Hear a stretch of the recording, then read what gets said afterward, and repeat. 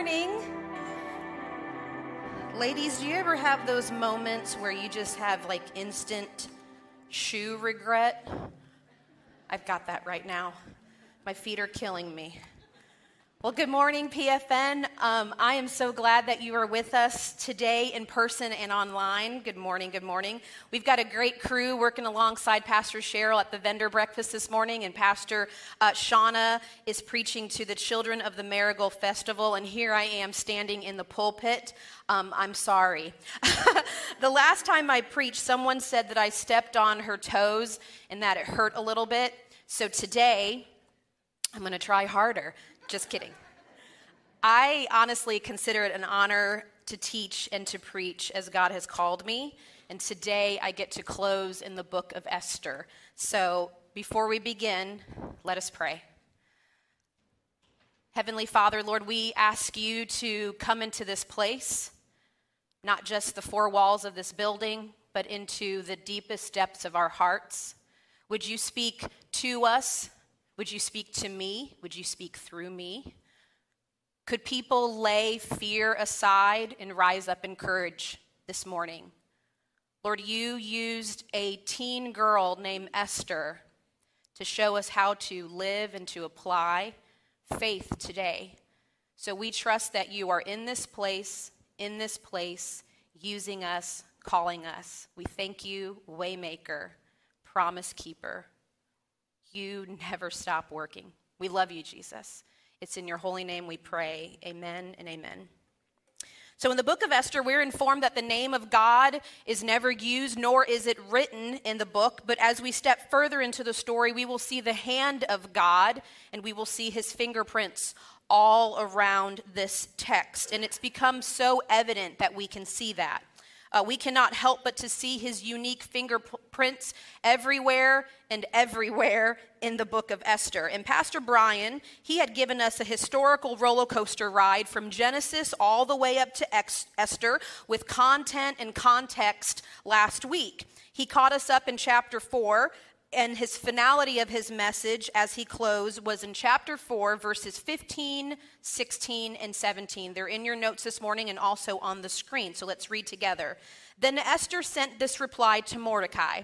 Go, gather all together the Jews who are in Susa and fast for me. Do not eat or drink for 3 days or night, and I and my attendants will fast as you do. When this is done, I will go to the king, even though it is against the law.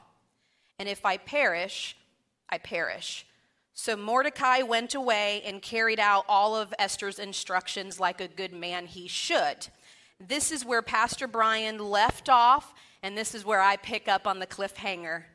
So now we're in chapter 5. 3 days have passed, and here is this teen girl, approximately the ages between 14 to 17, and she's taking a risk, a major risk for not only her life, but for her people.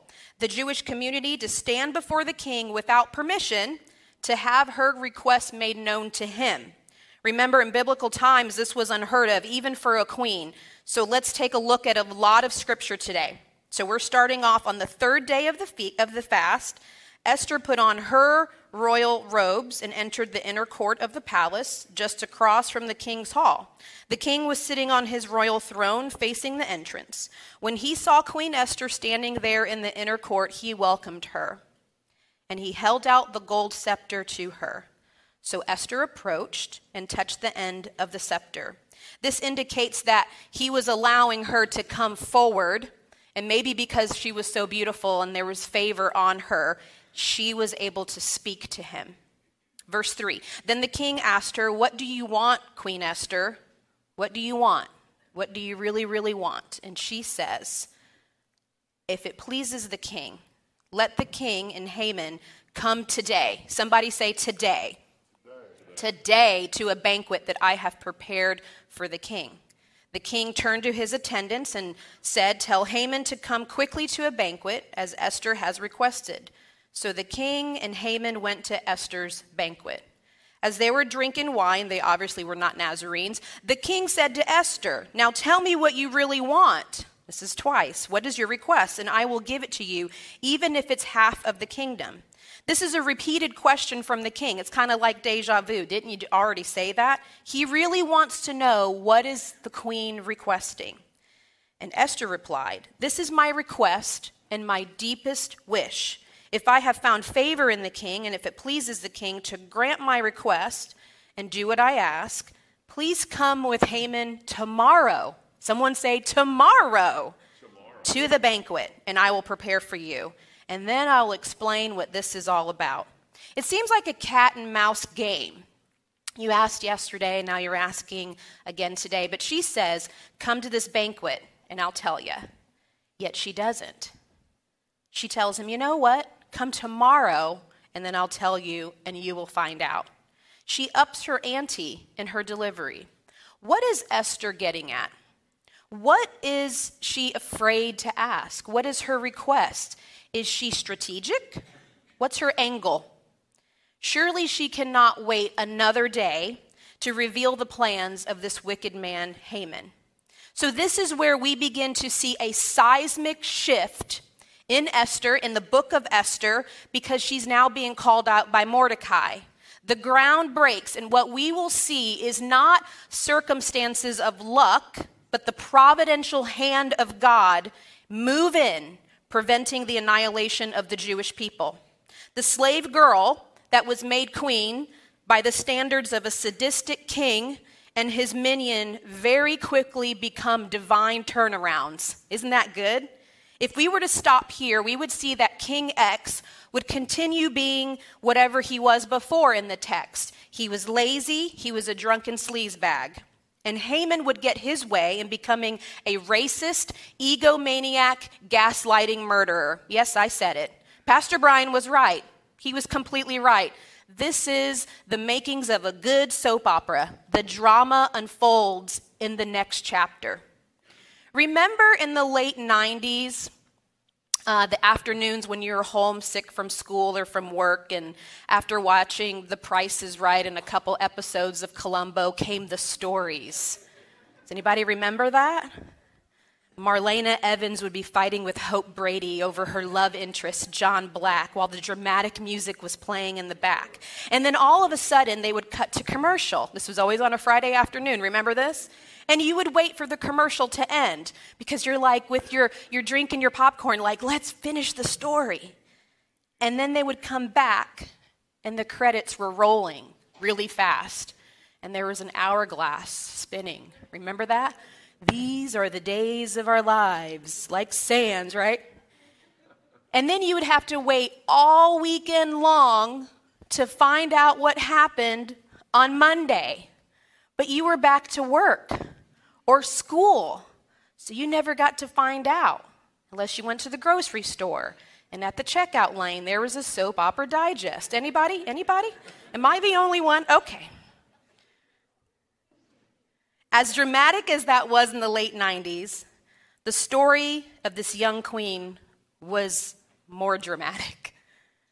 Esther couldn't wait another day to strategize or to calculate yet another dinner party. The cliffhanger was Esther's people, including her and Mordecai.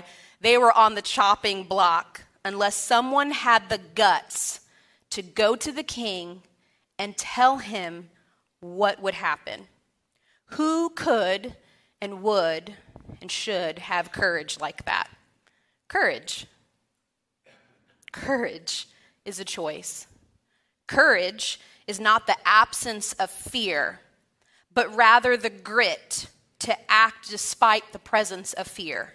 Courage is a choice and a willingness to confront agony and pain and danger, uncertainty, or intimidation. Courage is becoming brave even when your want isn't there. This is the gift of fortitude. What fortitude is the ability to face and overcome fear while prioritizing a greater objective, guided by your personal values and commitment to growth and for the greater good of the people. Esther had these qualities. Mordecai had these qualities. You have these qualities. So there's different kinds of courage. I'm going to share 4 this morning.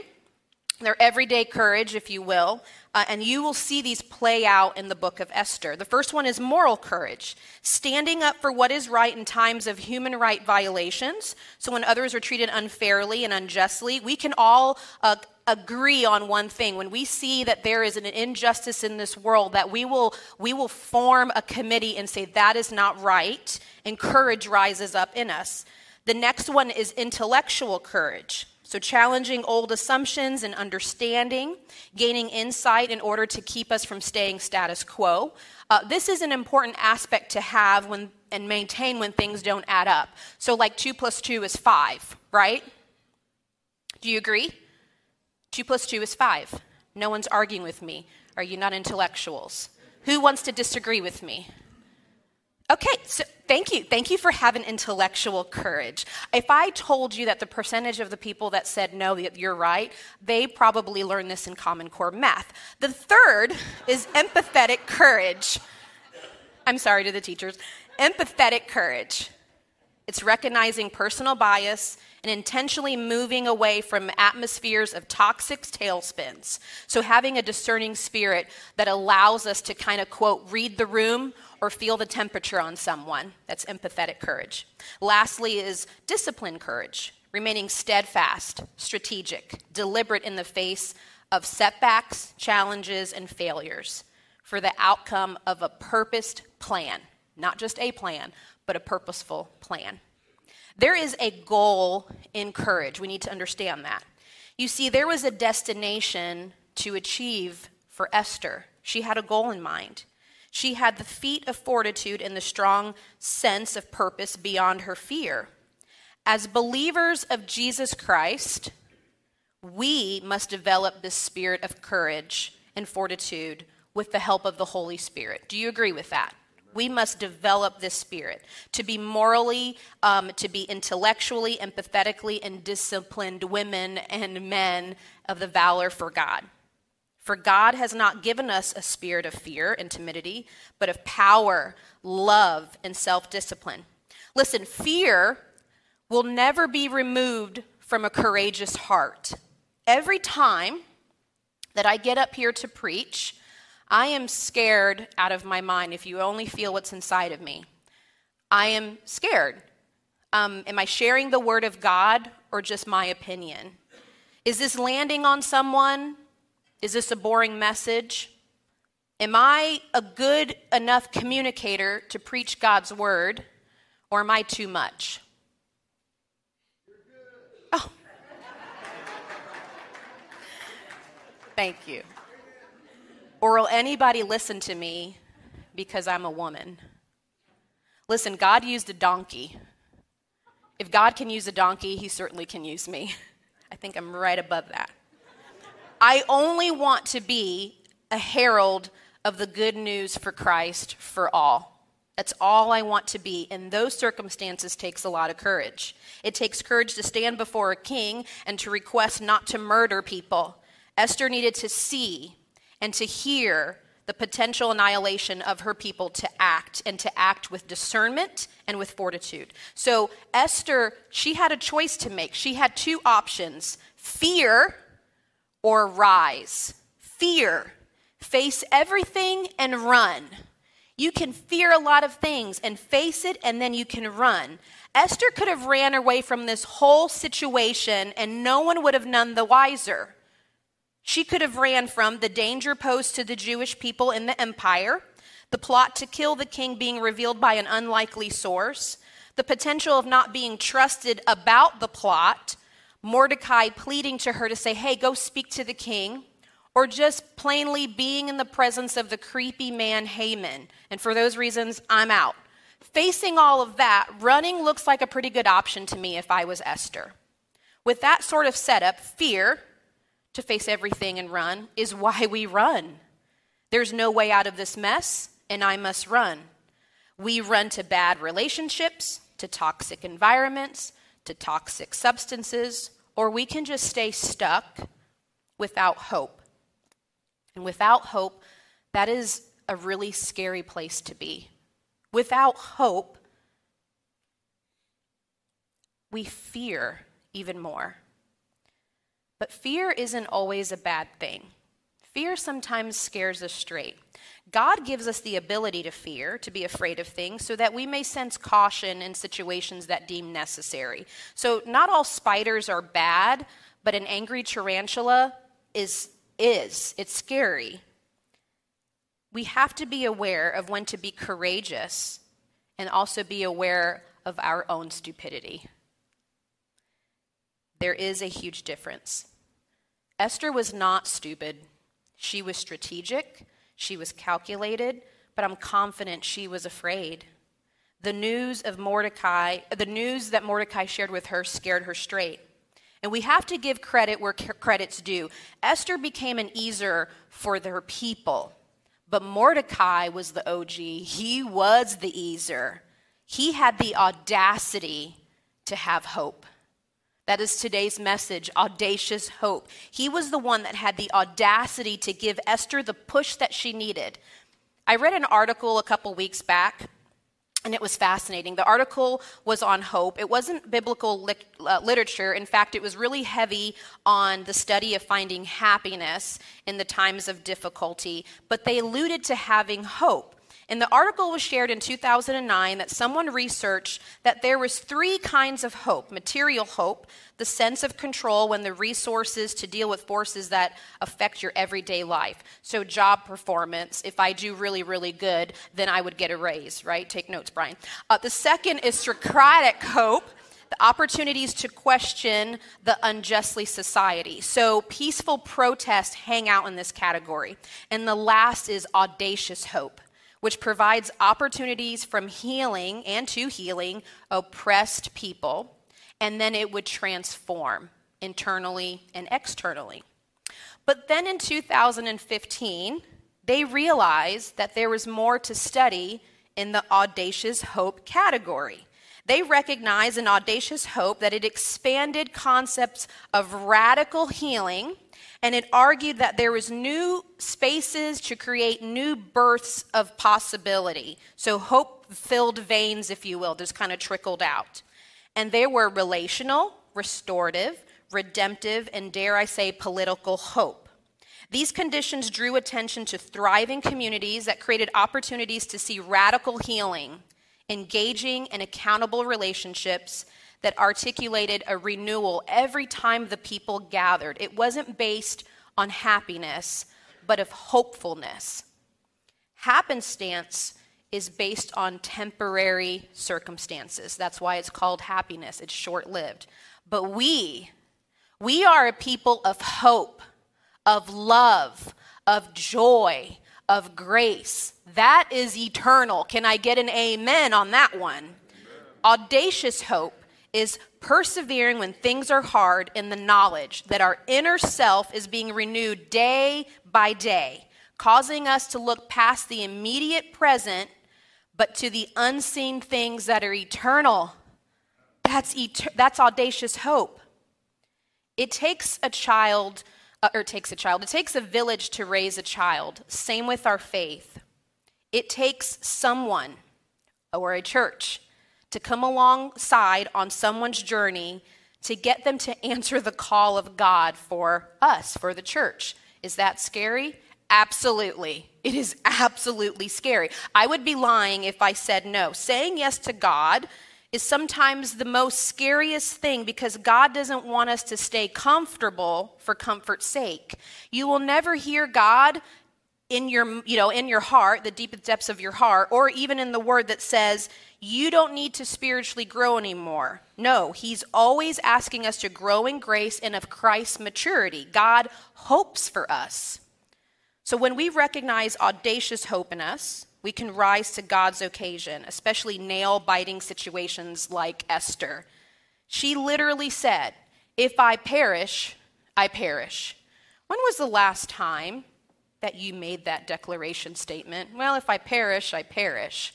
And I don't mean like YOLO, you only live once. You're on a rickety roller coaster and you're like, if I perish, YOLO. This is a declaration of Esther's faith.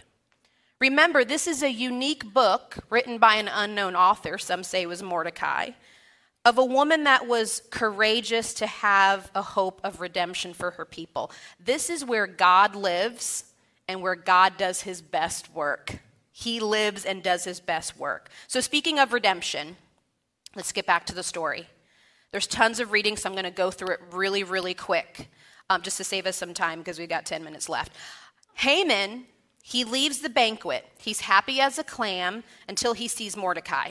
He's filled with rage, but he tempers himself enough to share the false news with his wife and his friends, and he's boasting about his position, that he's the fairest of them all. Not only is he saying that, he's adding, but the queen invited me and the king to a banquet tomorrow again. And their reply is, well, none of that really matters if Mordecai's there. You know what? Here's a good idea. Have him killed before dinner. And so this pleases Haman, so he orders the hit. The same night, the king, he couldn't sleep, so he ordered someone to read him a bedtime story of himself. How narcissistic. And these were called the Chronicles. As someone was reading to the king, the incident of Mordecai is called to his attention. Isn't God good? God literally placed someone there to open up the book to the page. In those records, King X discovers how Mordecai has exposed the plot to assassinate him. And he asks one of his attendants, hey, did we ever recognize him? Did we ever reward him? And the attendant says, no, we didn't. At the same time, Haman arrives in the outer court, and he's setting up something that was supposed to kill Mordecai to set his own demise. Who's in the outer court? The king inquires. It's Haman. And then they bring him in. The king is like, yeah, bring him on in here. And he says to Haman, what should I do to honor a man who truly pleases me? Haman selfishly thinks to himself, who, me? I'll tell you what you should do. If the king wishes to honor me, someone else, he should bring out his royal robes, as well as a horse that the king has ridden himself, with the royal emblem on it, of course. Then hand over the robes and the horse to the king's most noble official. And then let him see that somebody else, is dressed in the king's robes, led through the city square, and have them shout as I go by. Somebody else. This is what a king does to honor somebody. Excellent, says the king. Quick, take my robes and my horse and do what you have asked for Mordecai, the Jew. The one that sits on the gate. Leave nothing out that you have suggested. Whew. Isn't God good? He never stops. He never stops working. So Mordecai returns to the palace. Haman goes home furious, and he's talking to his wife and his friends, and they're like, oh man, that stinks. But listen, if you continue to oppose him, it's going to cost you your own life. So let it go. This is where the providential hand of God is over the story again. We're picking up in chapter 7. This is verse 2. On the second occasion, the king asked this question for the third time. What is it, Queen Esther? What is it that you want? And here it is. Here's the moment we've been waiting for. She replies, if I have found favor in the king, and if it pleases the king to grant my request, here it is. I ask that my life and the lives of my people be spared. For my people and I have been sold to those who would kill, slaughter, and annihilate us. If we had merely been sold as slaves, I could remain quiet, for that would be a trivial matter to warrant disturbing the king. Esther rises to the occasion.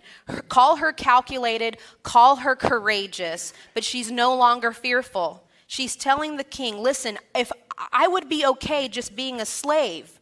Our people have experienced it before. We know oppression. We know grief. We know struggle. We were banished from our land. We were taken captive, and we had our freedoms taken from us. But I'm not even going to bother you with that. I want to live. I want my people to live. And I will no longer stand by and watch genocide take place with my people. The king replies, hold up, who's doing this? And she says, Haman, the wicked man Haman. He's our adversary and our enemy. Haman grows pale and fright before the king, and he goes to try to plead for his life with Esther. In a rage, the king leaves. He's all upset. I don't know why he didn't just kill him right then and there, but he walks out to the palace, and he's grumpy pants out there. Haman instead is inside, and he's pleading for his life, and he's so dramatic that he falls on a little couch that she was laying on. The king walks in and sees this happening. He thinks that he's trying to get fresh with Queen Esther, and this sends him into like a lava-level mad rager. And then he says this, "Will he even assault the queen right here in the palace before my very eyes?" As soon as the king speaks, his attendants grab Haman, signaling his doom. Then one of the king's eunuchs said, "Haman has set up a sharpened pole that stands 75 feet in his own courtyard. He intended to use it to impale Mordecai, the man who saved the king from assassination. Then impale Haman on it," the king ordered.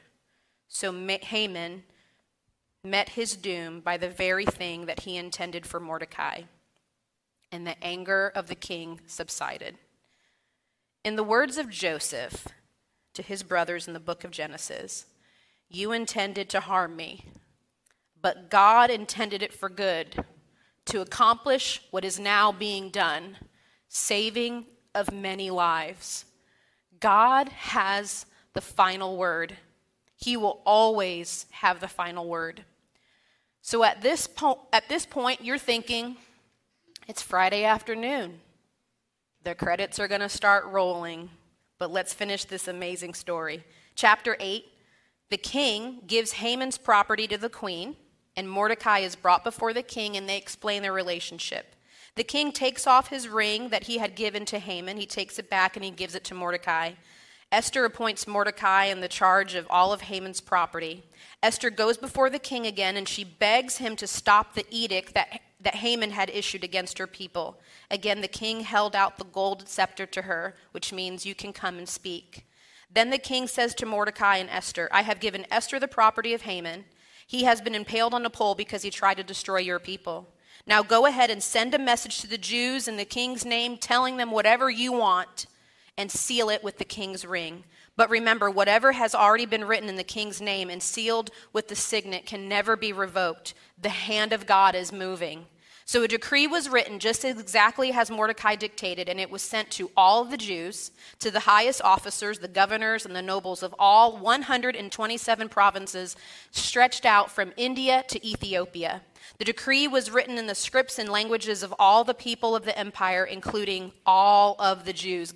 God was not leaving anybody out.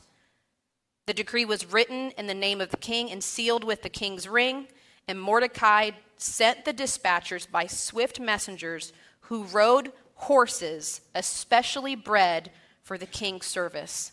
The hand of God. He never stops working. Then Mordecai left the king's presence, wearing the robe of blue and white, the crown of gold, the outer cloak of fine linen and purple. The people of Susa celebrated the decree.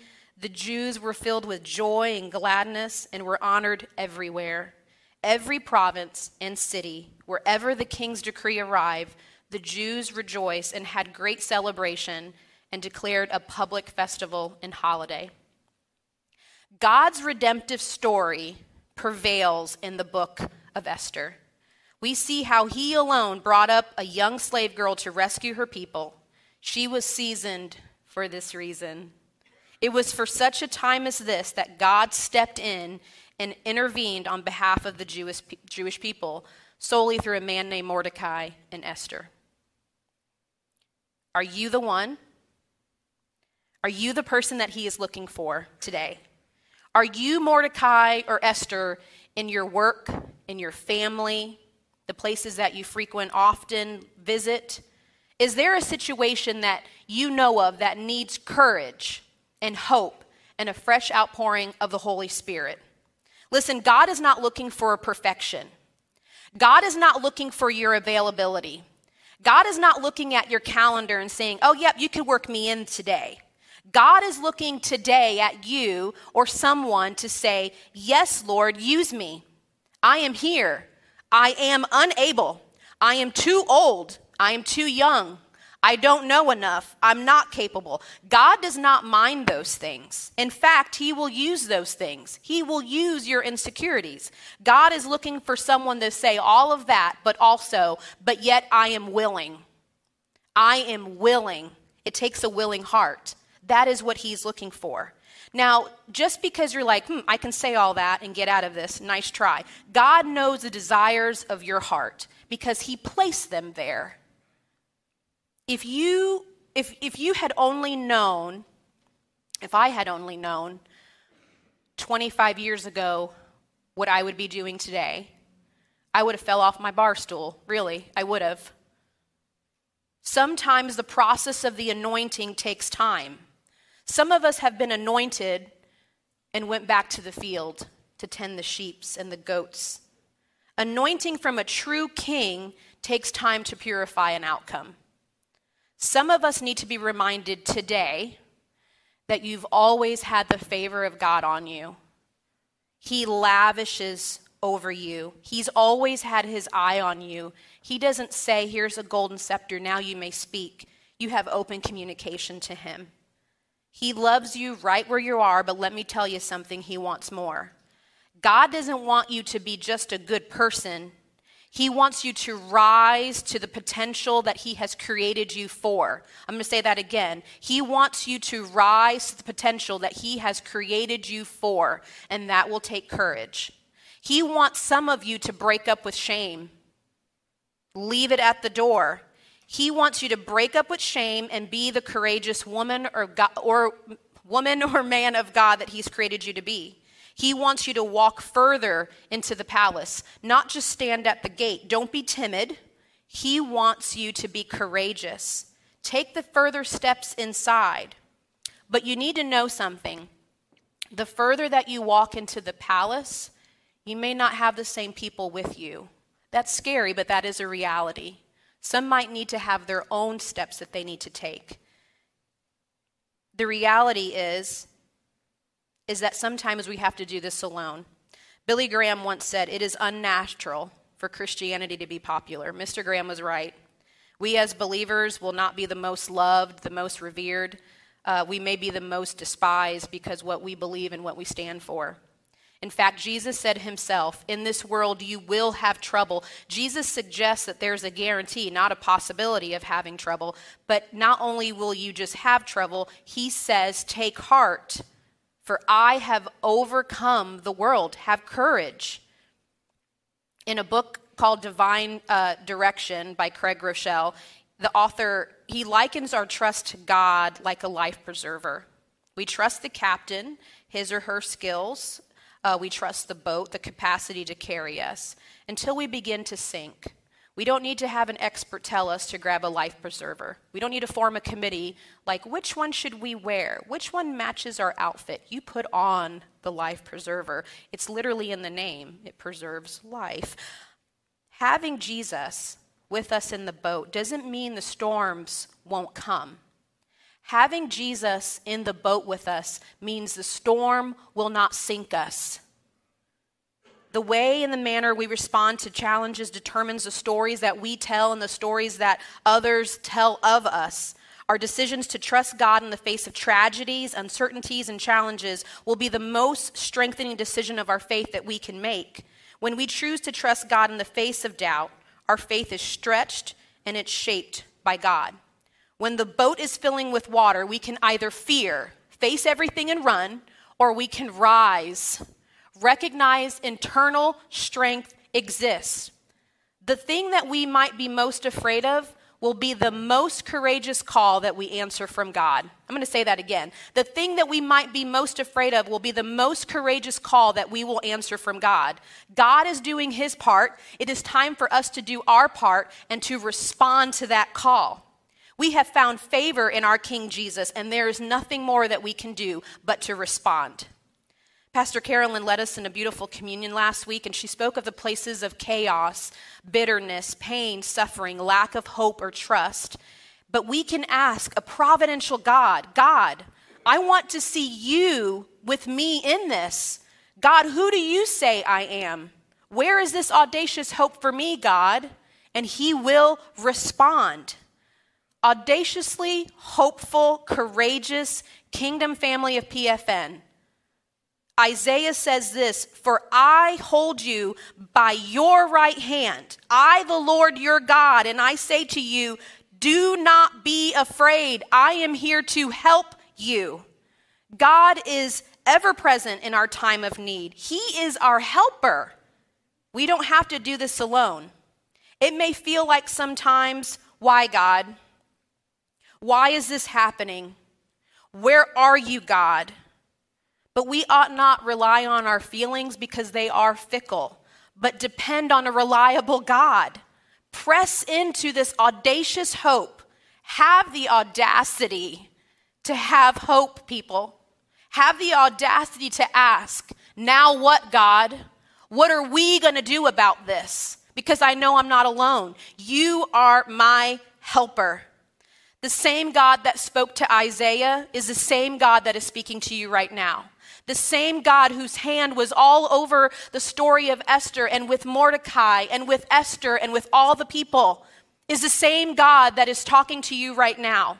The same spirit that was moving across all of creation and formed you in your mother's womb is the same spirit that is alive in you today, right now, and for days to come. Listen, PFN, be a people of audacious hope that will stand up and rise and still be afraid, but have the courage to do so because God is calling you to it.